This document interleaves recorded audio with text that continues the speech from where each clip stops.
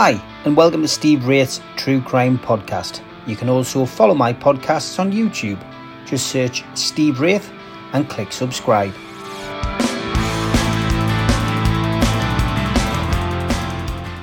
Hi, welcome along to Steve Wraith's True Crime Podcast. And today's guest is Steve Thrift, who is an author. How are you, Steve? I'm very good, thank you. Great to have you on. You came to my attention with Britain's next bestseller, The Publisher, based in the Northeast.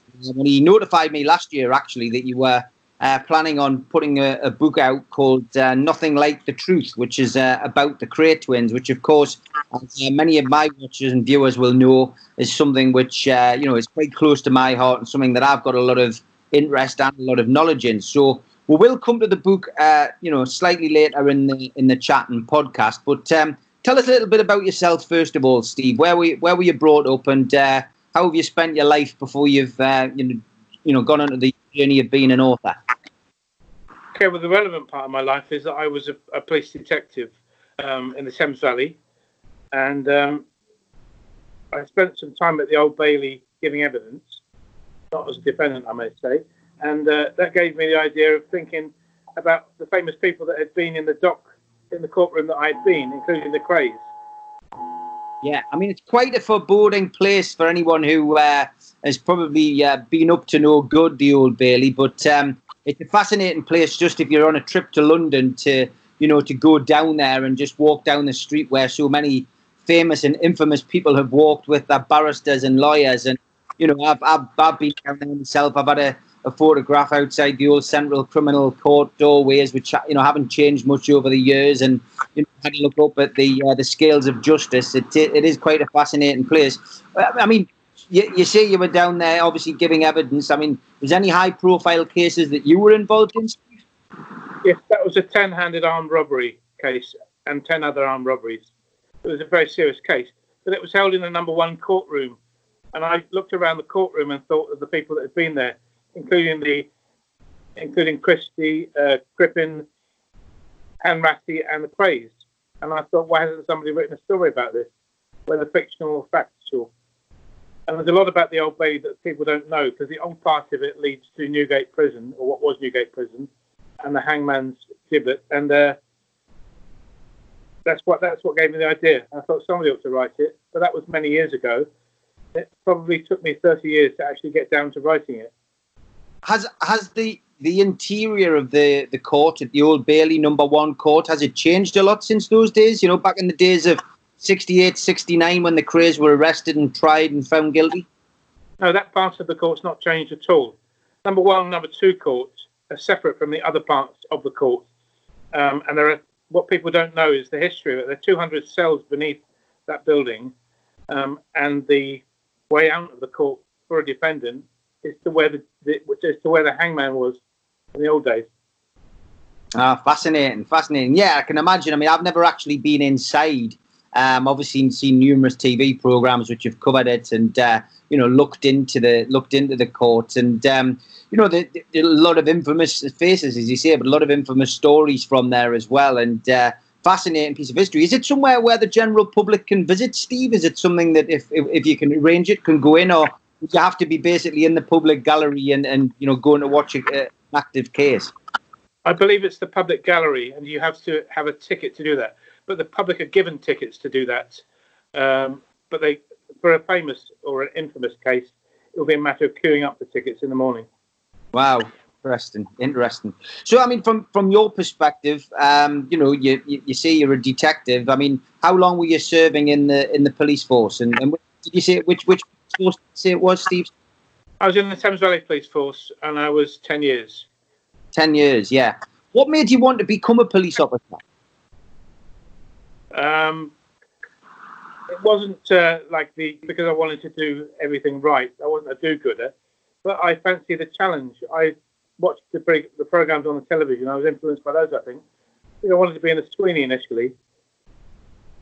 Yeah, I can imagine. Yeah, the sight of those guys in the Sweeney is certainly something which you either wanted to be the cops or the robbers watching those programs. So I can imagine why that would be a motivation for you. Was it everything that you hoped it would be, Steve? Yes, it was. Actually, it was. I learned a great deal about life and about myself during that time. And as I say, during that time, it gave me the thought about writing this book. Yeah. Can you remember your first arrest? I can indeed, yes. It was for an assault, and it was a young man. And I remember saying the words that you're under arrest, and I'll probably never forget that. I can't remember who he assaulted or what happened in court, but I do remember he pleaded not guilty. Yeah, fascinating. I mean, were there any scary moments, or hairy moments? I mean, you said that case that ended up at the Old Bailey was a 10-man, robbery. Well, were there any major scary moments for you? In my career, there certainly were, yes. And the book that's behind you is part of a trilogy in which the Krays deal with crimes, and I've tried to include crimes that I dealt with and that I was involved in. And one of those involved a very wicked man who killed his wife and cut their head off. Before that, he tried to shoot me. So he obviously is included in the third book, I think. Okay. So, I mean, obviously, from your perspective, you moved on. You did 10 years in the force. Was there a reason for coming out? Had you felt that you'd achieved everything you wanted to achieve? Did you want a career change? What was the reason for leaving? It was frustration with the lack of promotion. I didn't join to be a PC or a DC with no disrespect. I joined because I wanted to be a senior officer, and I never got to that point, although I qualified for it. In those days, it was very much, certainly in the Thames Valley, a question of dead men's shoes. If I'd have been in the Met, it would be a different case because promotion was automatic, and I passed every possible course that I could take in the police. Yeah. Yeah, I can understand that. I think the frustration of it is sometimes, they already know who they want to give those jobs, and there's never an opportunity for people to move up the ladder, which can lead to frustration. So, when you left the police force, what did you do? Well, during my service in the police force, I was close protection for the Foreign Secretary for a time, and I went back to doing that for a while, and that took me to some interesting places around the world. But then I went back to investigation. Again, that took me around the world as well. There must be a book in that, Steve, to be honest, looking after somebody as important as a foreign secretary. Yes, but it would be a very short book. It'd be a pamphlet, and it would I think it'd be quite boring, really. Yeah. You never know. It's those kind of stories some people really enjoy reading about that kind of stuff. It's interesting. I mean, my background is security as well. I did 18 years. I did some close protection. I also did door work in Newcastle and Ibiza and London. So I also did debt collection work. So it's it's one of those things. You always end up with plenty of stories, and you feel that those stories wouldn't be interesting, but you never know. So what led you to writing then? Obviously, you're standing in the Old Bailey, giving evidence as a serving police officer. You've obviously, looked around and thought of the likes, as you said already, of the Krays and Christie and Crippen, etc. And that's given you the idea. Did you always have an interest in writing, or was it something that you discovered once, you decided to put pen to paper or drag a typewriter out of the cupboard?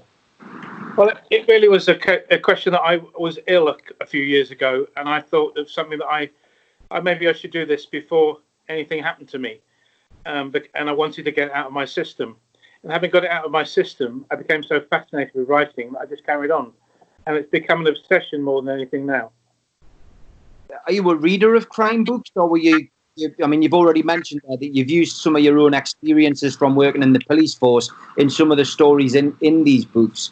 Was it always the idea to pull on personal experiences, or are you coming up with new ideas? It never was, but having started the genre, I thought, well, maybe it's more interesting if I can write it from a policeman's point of view. Yeah, that makes sense. So, have you found it difficult to write, or I mean, I know when I'm writing, I mean, I've written many books now over the years.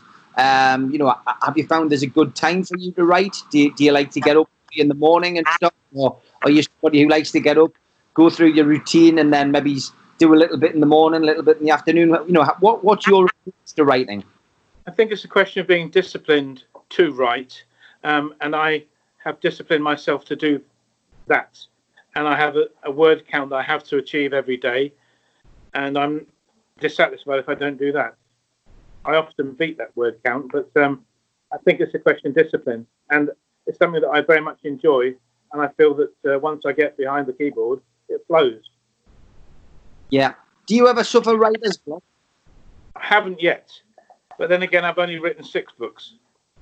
Still 6 is a hell of an achievement. Writing 1 is an achievement, but writing 6 is a hell of an achievement. Writer's block is one of those things which I've suffered on numerous occasions, but I find that if I do end up in that situation, I think it's best just to walk away from the keypad and go and do something else, and you'll come back to it refreshed, or you'll find you can achieve what you want to achieve just by taking that little bit of time out. Sometimes you're looking at something too heavily or thinking about it too heavily, and go back to it. It all makes sense when you go back, refreshed with a more relaxed pair of eyes, I find.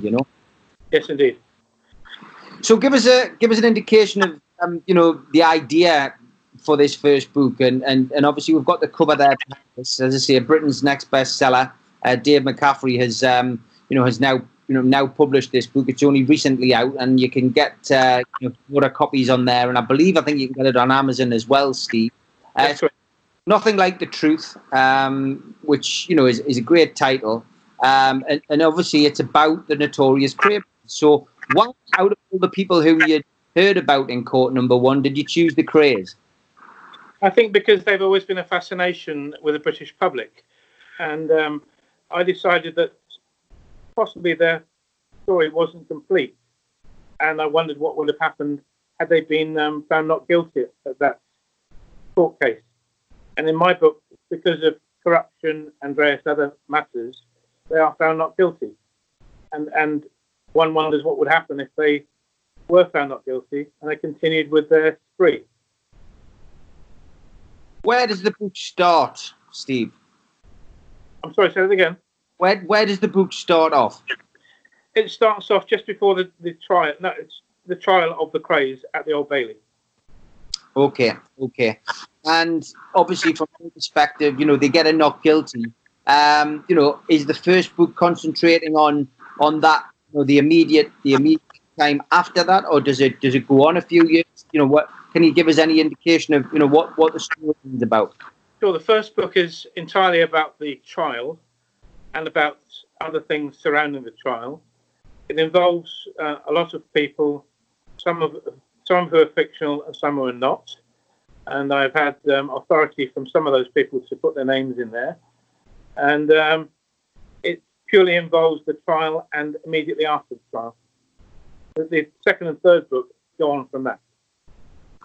Is the is the first book?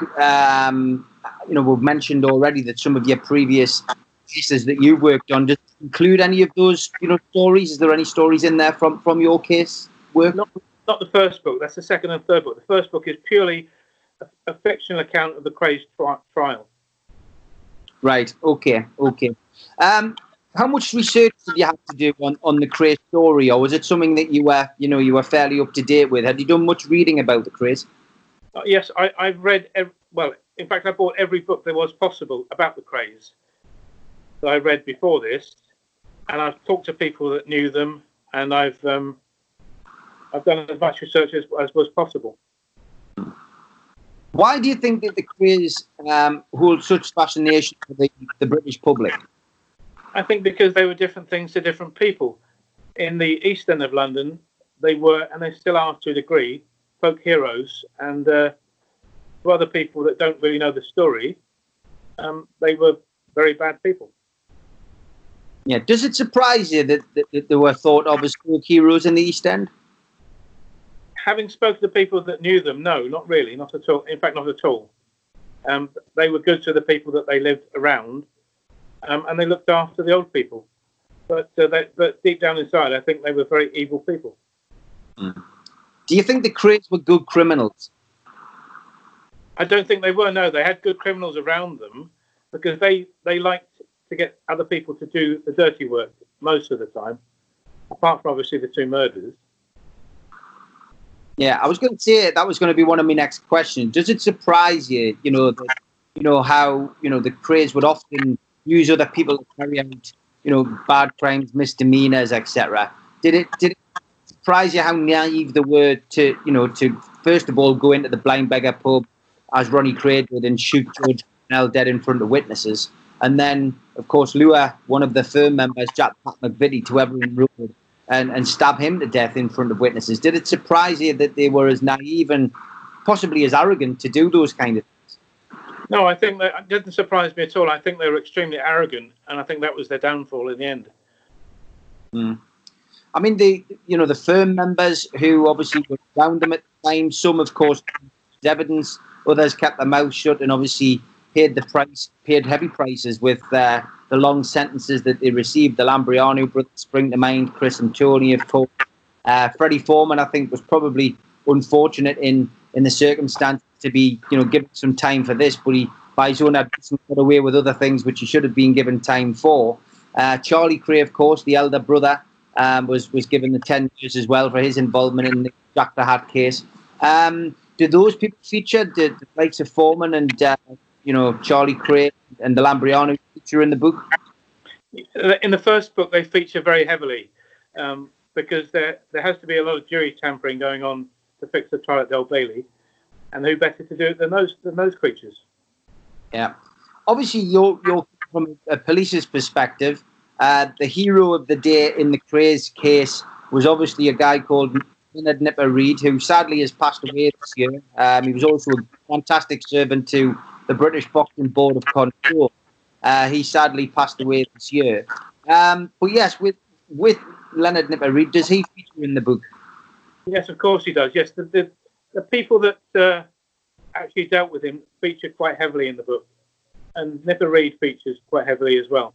In certainly the first three books I've written, he features in them all. And he doesn't feature very well, but it was written out of respect to him anyway, and I think everybody knows that.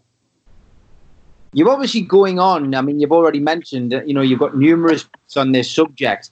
Are we going to see the Krays moving through generations? Because obviously the book will be starting in the very late 60s, of course, when the Krays went to trial. Of course, arrested in May 68. They went on trial and were convicted in May 69 and given 30-year recommendations. But obviously in your book, they're going to be free men. Are we going to see the Krays progress through different eras? The 70s, are we going to see them walking around longer hair, Farrah flares, and are we going to see them dominating the robbery scene and potentially taking over the drug scene in the 80s and 90s? Or are we going to be just sticking to a certain generation, Steve? Well, I can't give too much away, obviously, but in the current book that I'm writing, it's at the moment it's up to about 1983, and they're still dressed in the same suits, and they don't like to get their hands very dirty. But it's set in 1983, and it'll go forward from there a little bit. Do you think that's why? I mean, I've already asked you about why the public fascination. I've often said that it was, a lot of it has to do with that it was in the 1960s, and the 60s is this. It's almost in a bubble of its own in terms of generations. But we have a lot of people who are high profile in that particular era, not more so than photographer David Bailey, who obviously took a notorious photograph which adorns your cover. Yes.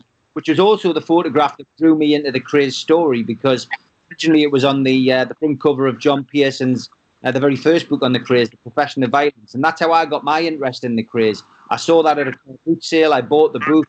My English teacher then allowed me to take Profession of Violence as part of my curriculum, as part of my GCSE exams, and that's how my interest in the Krays grew. I then wrote to the Krays as a 16-year-old and offered them a business proposal to put that image on a T-shirt.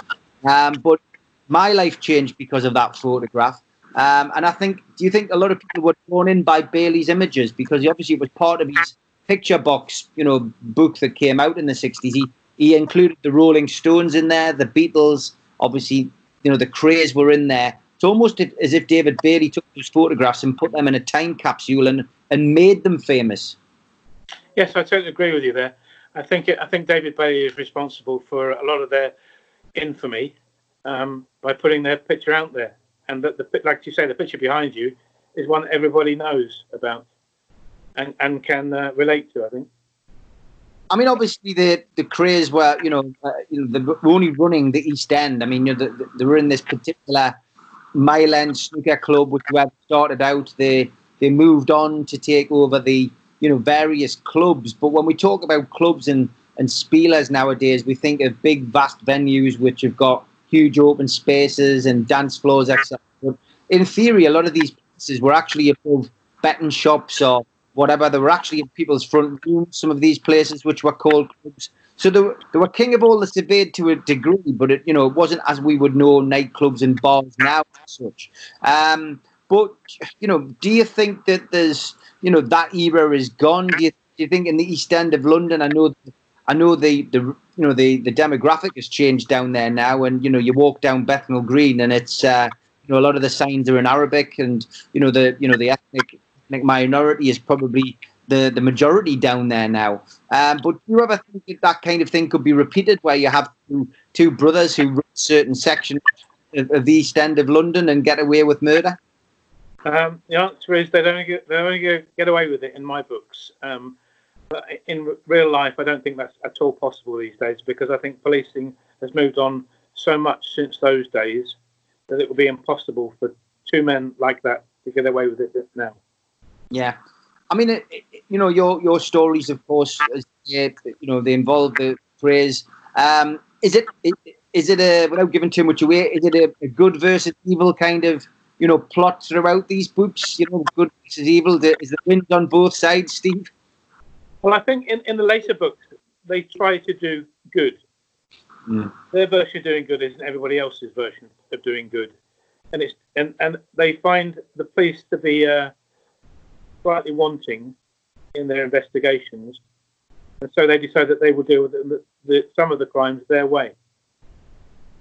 Yeah, a lot of people, when they're given such a recommendation in a sentence and they're sent to prison, we never hear from them again. But the Krays, behind bars became more popular, and I know from my own experience, actually made more money. They became more profitable behind bars. Why do you think that was? I think because, David Bailey, again, I think is responsible for that. And I'm sure that they were great friends of his because of that. And I know you said about the properties that they owned, but they actually owned a huge amount of properties, a vast amount of property in the East End and the West End of London. Not just the little shops, but they did own big clubs. And they used to go into pubs and befriend the owners, and then they would take the gang in there, the firm, and then they would tend to take over the pub completely, and certainly take the profits. That was one of the usual things which people don't know very much about, but that was the way that they acted. Have you paid particular interest in Ron's mental illness throughout the books? I think it's something which is often forgotten about. That Ron was actually a paranoid schizophrenic, and obviously in those days, the only way that they would, be able to, diagnose that and treat it, was they called you mad and gave you Stematol. And if you take your tablets, then, your paranoid schizophrenia could get out of control. You certainly weren't going to mix your tablets with alcohol, but Ron clearly did on more than one occasion. But, yeah, do you look into his mental illness in these books? Yes, it features quite heavily. And that they were, what people don't know is they were fairly religious as well. That features quite a lot as well. Fantastic. But the mental illness certainly features, and that gets worse as time goes on. And the sexuality, Steve, I've got to ask you about that. I think over recent years, prior to before Reg and Charlie passed away in 2000, I think there was more indication than ever that Ron we all knew was gay, but that Reg potentially was gay. Is there, do you look into that as well? Yes, of course I do. Yes, that's the part of that everybody knows, and it features very heavily as well. Not too heavily, but of course it's part of their story.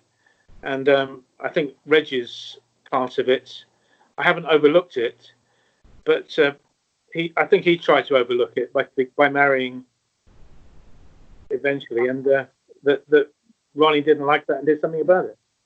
Yeah, I mean, I think it was such a tragic story. Francis sadly was such another victim in the Kray story. What's your take on Charlie Kray, Steve? Because Ronnie and Reggie Kray, we know, both committed murder. Ronnie, of course, as I've already mentioned, shooting George Cornell in the Blind Beggar pub, and Jack the Hat, becoming victim to Reggie in a knife frenzy in Evering Road. Charlie Kray always seemed to be the unlucky one. He was the older brother. He spent time in the Navy. He had a great boxing record. He seemed to spend his life tidying up after the twins. He sadly got, woken up, by one of the firm members once Jack had been murdered, and essentially told to try and get it cleaned up. And he obviously then involved Freddie Foreman in that, and they both ended up getting 10 years, 10 years for being involved. Neither of them were actually at the murder. But essentially, with Charlie Kray, there's always this impression that he was just the unlucky Kray. Do you paint him as do you paint him as part of the film, or do you paint him as a bit of a bit of a naive extra in the story? I think you're exactly right. I think he was very naive, and he did the things he did because of his brothers, and he didn't want to be seen as being the weak one. That's my take on him. Yeah. Obviously, you'll have watched over the years, as the Krays, passed away one by one. Ronnie Kray, of course, died in 1995. Ironically, died on Comic Relief Day. But when he was buried and given his funeral, the turnout in London was akin to the turnout that they had for Winston Churchill's funeral. As a former police officer, did that surprise you? Did it horrify you? Did you wonder what on earth people were doing? What was your take on the funeral of Ronnie Kray? I think, yes, it surprised me. I think it surprised a lot of people, actually. But hearing about it afterwards, that the punch-ups that there were at the funeral between the Richardsons and the Krays still carried on, didn't it? And I think that surprised me as much as the turnout. I mean, I was there. I was actually Charlie Kray's security on the day. I'd been asked to go down and look at Ron's body at the funeral parlour, English funeral parlour, but I couldn't make that. Dave Courtney and some of his security were actually doing that during the week. But on the day, I was obviously asked to be, security for Charlie Kray, and it was a surreal day for me. That was the day that I realised that I had to start making notes about my involvement with the Krays, and I think it was a wake up call for me, being in the cortege in the car as we went over the Bow flyover, and they were doing some work on the Bow flyover at the time, and there was 6 workmen with their yellow hard hats basically off, and at the front with our hard hats bowed as the cortege passed, and I just couldn't believe what I was seeing, And I mean, of course, there'd been a lot of rumours and over the years that was where Jack the Hat's body was buried, under the Bow flyover, and it was the irony of seeing Ronnie Kray going over the top of it. These guys paying their respects, normal 9 to 5ers. And the potential of Jack that had been underneath us, and it was just a wake up call for me. I think that I was being a little bit young and naive, that I was involved in this inner circle with the Krays, and that maybe I should start writing this down. So that was the beginning of my notes, which eventually led to me publishing the Krays, the Geordie Connect. But yeah, I think it was bizarre, and I think what actually happened with the Krays was they essentially. They realised that the legend or their legend was probably the most important thing to them. I think I ended up becoming a bit of a keeper of the Kray flame, in the sense that you had to keep making them relevant. And on visits that I had with Reg would constantly be bringing out bits of paper. We would always have ideas for different different business enterprises or different books, etc. And yeah, I mean, like I said before, the Krays were constantly making money, behind bars, but the legend became the important thing. And they, once they shuffled off this mortal coil, they'd always be remembered. And I think that became the most important thing too, Yes, I think yes, I didn't realise that you worked for Charlie Kray. So what was your opinion of Charlie Kray then? Your own opinion? My opinion, well, I visited Reg in prison for 10 years. I visited Broadmoor for 5 years, and I became friends with Charlie. I felt very sorry for Charlie. another book which I brought out myself with Britain's next bestseller was a book called Operation Ask, which I believe is still on sale on their website, and that goes into the final case of the Krays, which was Charlie Kray was arrested in 1997 for his involvement in conspiracy to supply £37 million worth of cocaine. The time he was arrested, I think it was with Ronnie Fields and another. But it was police officers from the northeast, undercover police officers from the northeast who were working on numerous occasions. Charlie was invited up to stay in Linden Hall, just outside Newcastle, near to the airport, and he basically promised that he could deliver cocaine. I mean, when you look through the case files, look at the undercover tape, which I cover in that book. Again, I think it just showed a naivety on Charlie's behalf, because Charlie was not a big-time drug dealer. He wasn't a big-time drug trafficker. Charlie didn't have a penny to his name. He was Charlie Kray. He made money out of being the elder brother of the Krays. But unfortunately, because of the change of laws for him, he got entrapped, I believe, by the police, and I believe the paperwork shows that in the book. He basically just got sucked in, and unfortunately, if I have a conversation with you, Steve, and you say to me, "Can you get me something?" and I go, "Well, I'll try." I make a phone call to somebody, and I go, "Oh, I've got my pal Steve. He's after something here. Is any chance of sorting him out?" "Yeah, I can do that." I put you two in touch, and then I go off and live my life. Then, if that something that I've put you in touch about turns out to be drugs, and I'm unbeknown to it, you go off and do a drug deal with this guy and get arrested. The person who gets the biggest jail is me, because I've introduced the pair of you, and it's it's expected that I've had something to do with it. But I genuinely believe that's what happened with Charlie. He was a bit stupid, he was a bit naive, and unfortunately for him, it ended up being a life sentence, because going into prison in his 70s and being given a 12 and 8 currently, that was always going to finish him off. And my last visit with him in Franklin prison before he was moved to the Isle of Wight, which is where he died. And, he was a tragic figure to see. I mean, gone was the tan, gone was the dyed hair. He was sitting in prison civvies. And I always feel, Steve, it was a little bit of a, shall we say, a government exercise, because the last thing that the government or any government would have wanted was either of the Kray twins to be walking free, in England and appearing on chat shows as they probably would have done. And I always feel that Reg's parole was up. He had a really good barrister alongside him by this time, because he'd remarried to another woman called Roberta Kray. And I always feel that it was a little bit of a pawn being moved in a game.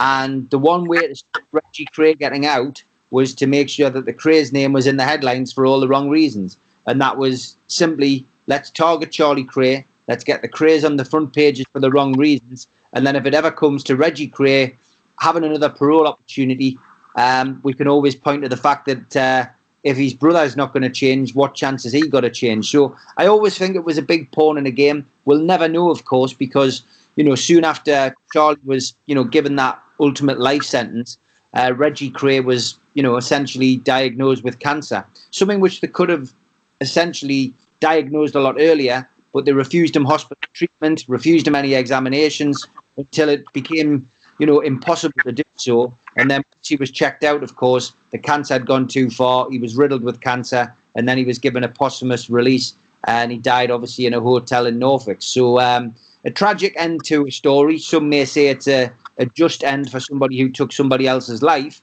But I also feel with Reg, moving off Charlie, I also feel with Reggie Kray that because he never showed remorse, Steve, he never apologised for his crimes. He obviously went on to profit from books by talking about murder. I always feel that he never had a chance of getting parole anyway, and his behaviour in prison was never acceptable, really, as well. He had many warnings for being drunk in jail, whether it was from prison hooch or from alcohol that was sneaked in on visits, or approaching young offenders. He'd been told off on more than one occasion for, spending too much time with young offenders and being a bit of a pest to them. So sad end for Reggie. And as I say, a lot of people say it was just, but I could only speak as I find, and I only met the twins, as two, prisoners who'd been institutionalized for over 20 years. So I can only speak as I find, but I got on quite well with all three of them, but in different ways. I wish I'd met them later in life though, because I'd love to know the real reason they were coming to Newcastle. And of course, when I was visiting them when I was younger, it was something which it wasn't in my mind. I didn't really know the people in Newcastle then who were in their circle. I've subsequently gone on to make documentary about it, and we've got all the stories out there why they were here. We've got photographs of them in Newcastle, etc. But we'll never really know the real reason why they were here. Yes, of course, and of course they went to America as well. Did you cover that in your stories? Yeah, I mean, from my perspective, with Ron going to America, there'd been books done already. Colin Fry's done a fantastic book about Charlie Kray and the mafia. We've looked into that. I mean, whether you've seen it or not, there's an FBI paper which is readily available. There's copies of that you can buy on the internet.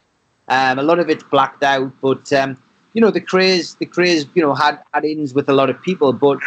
Like we said at the start of the podcast, he wasn't, they weren't the brightest of criminals. But looking for a better expression, they were thieves' ponces. They would allow you or me to go off and do a bit of work on their manor. Then they'd be knocking on your door saying, "Where's our cut?" And if you didn't give them their cut, they'd be beating you up. And that was what they did. They had a profession of violence, So it was interesting. But yeah, I mean, it is fascinating story, and I think the fact that you've chosen to do fictional books around them and about a release rather than a conviction, I think is fascinating. I think you'll find a lot of people certainly will be interested in it. Have you ever watched any of the films, Steve? You've read all the books. Have you ever watched the films? Yes, I've watched the films and I've met the actors. And in fact, I asked one of the actors involved if they would be interested in making a film of this trilogy that I've written, and they consider themselves too old at the moment. Right. What do you make of which was your favourite film? I have to say I like the first one with the Kemps. Yeah, I did enjoy that, but I don't think it was anywhere near accurate. But it was a good story.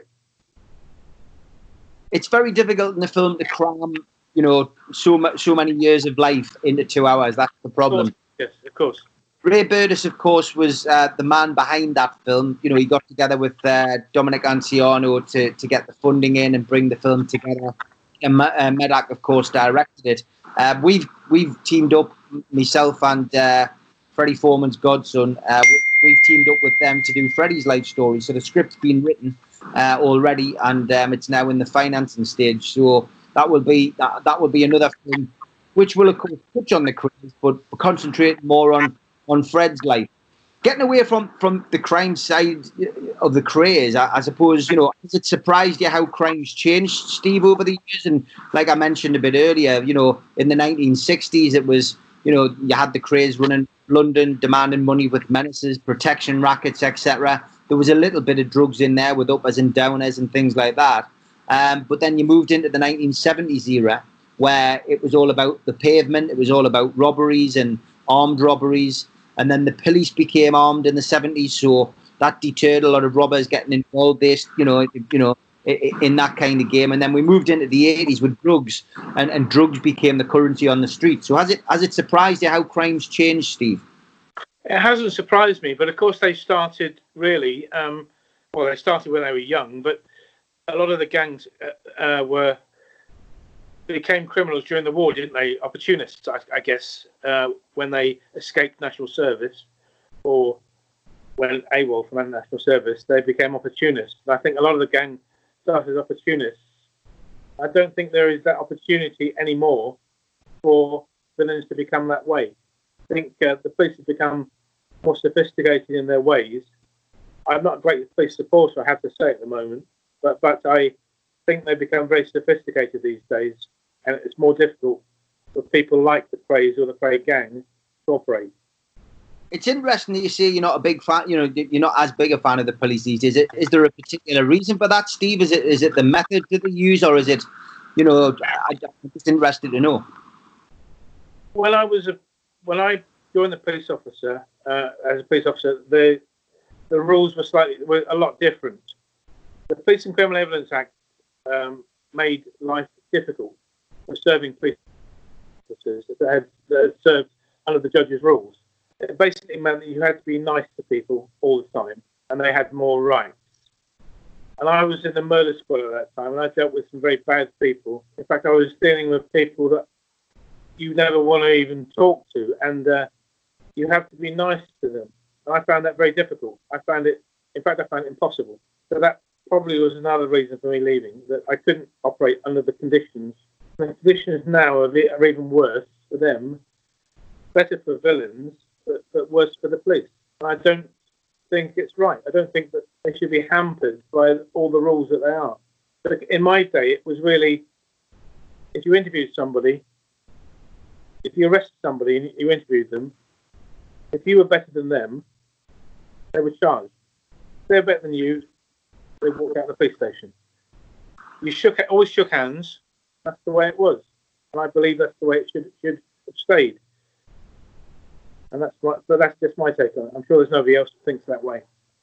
Back in your day, Steve, you had to be a certain height as well.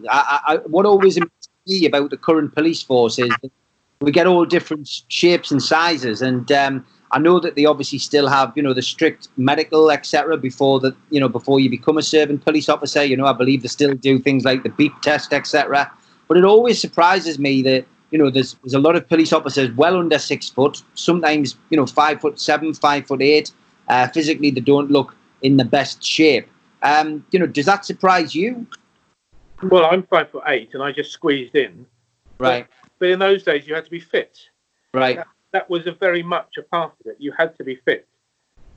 Now there is no height or weight regulations, because I think that's against your human rights to be biased on those conditions. So I don't agree with that at all. How can you run after a villain if you are overweight and underfit? Mm. I mean, technology, as you say, has come on leaps and bounds now, and the policing has obviously changed as well. You have a sense now that police would rather allow criminals to get away with crimes because they know that they're always going to be able to catch up with them at a later date. So whether it's a CCTV camera which is in the right place, which can catch an armed robber, or someone who's stealing someone's bag, or whether it's someone carrying a smartphone. Smartphones are essentially tracking devices. They can tell any police officer who can get into those phones can find out where you've been, what time you were there, and sometimes even who you were with because of the connections between phone masts. It's it's almost a case of we can catch you after the crime, we don't have to catch you doing the crime anymore. But I think, like I said before, I think technology has moved on so far that it allows them to do. It's made the job somewhat easier. But I think they still want to catch them before they do anything else. So catching them later, I don't think is an option. And the laws have changed to the degree now where, even if you are a villain and you've got away with things 10 years previous, and, if you can't prove where your money's come from, when you eventually do get caught, they can obviously confiscate all your ill-gotten gains. So, you might have that nice £150,000 car and £150,000 house, but if you can't prove where you got that from or where the money came from that purchased it, there's confiscation orders now. So, as I've had on my show, on numerous occasions over the last few months, I've had a lot of former criminals who will remain former criminals because they've, not only have they learnt their lesson, but they now see that, crime, literally does not pay, which unfortunately back in the day it did. Yes, the Proceeds of Crime Act has changed all that, hasn't it? Completely. Yes, I agree with that. Yeah. Obviously, off our turf and in another country, a lot of publicity, surrounding the, the death of George Floyd. I mean, I would presume that just horrifies, somebody like yourself who served the force in England for 10 years, but to see an acting police officer in America, actually kill somebody it just wonders what kind of world we're living in. Yes, I agree. Of course, I think it horrified the whole world. But what wasn't publicised was the amount of white people that have been killed in the same manner by American police. There are very many of them, Mm. and that's never been publicised really.